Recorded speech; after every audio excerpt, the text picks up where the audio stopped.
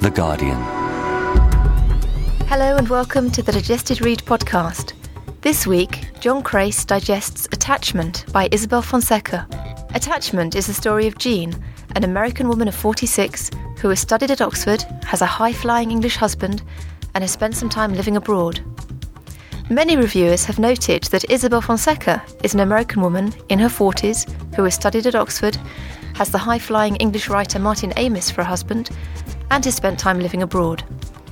John Crace, however, focuses on the sexual adventure and sexual confusion at the heart of Fonseca's first novel.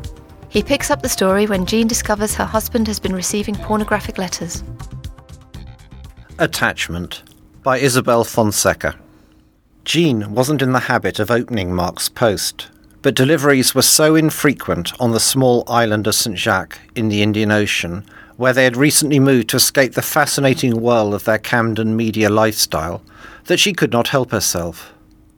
Dear Thing 1, how is my unbelievably horny older man? I have taken some pictures just for you. Check them out at the email address naughtyboy1@hotmail.com I have set up for you. XXX Thing 2. Pull yourself together, she told herself, trying to avoid her churning thoughts. She must do what any sane person would do. Demand an explanation. I'm having a shit, babe, Mark shouted from the bathroom. Make us a cup of tea. The moment for confrontation had passed, she decided, for no apparent reason. I'm going into town to have a mammogram, she said.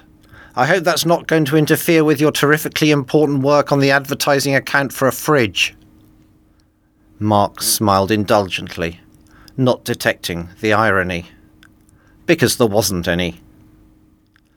On leaving the clinic, Jean found herself drawn to the cyber cafe. Breathlessly, she logged on as Naughty Boy. The screen was flooded with pornographic images of a girl named Giovanna. It was absurd, she knew, but what if she pretended to be Mark and engaged in a prolonged email exchange with his mistress? Surely no one would ever suspect a thing. I've got to go back to London for a week for a creative meeting about air conditioning units, Mark said breezily. He was going to shag Giovanna. See how brazen he was. He was returning to the springtime of his youth, while she was declining into the autumn of her years. How could this have happened? It wasn't as if she was a doormat. She had been to Oxford. Got a first, obviously. She could sprinkle her prose with clever, if pointless, references to Philip Larkin.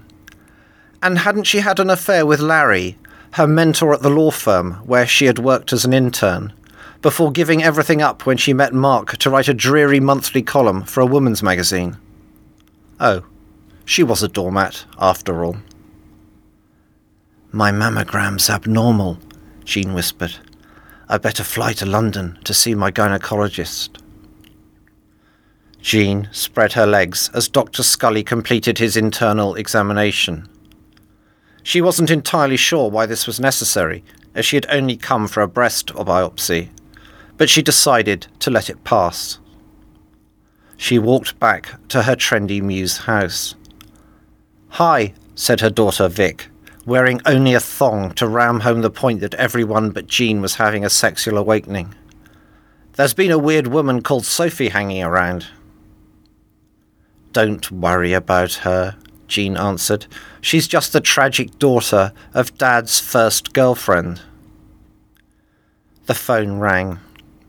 It was Dan, Mark's much younger business partner, inviting her to see an obscure Chinese documentary. Hours later, they were entangled in dirty, kinky sex. We can't meet again, she said the following day, and you must give back the porno photos you took of me. Mark called. When are you coming back? He asked. Now the biopsy is clear, she snapped. I'm going to New York to have profound observations about 9/11, to spend time with my father in hospital, and to reconnect with Larry. Everything and nothing has changed, Jean thought sagely on her return to St. Jacques. The phone rang. It was Dan. "It was me you were emailing, not Giovanna," he said. Her heart sank. How could this confusion possibly have occurred?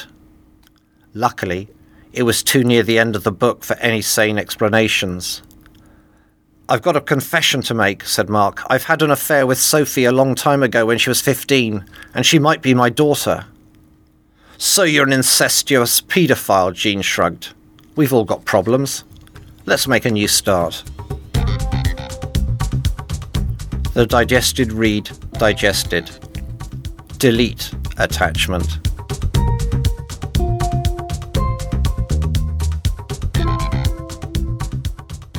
For more great downloads, go to guardian.co.uk/audio.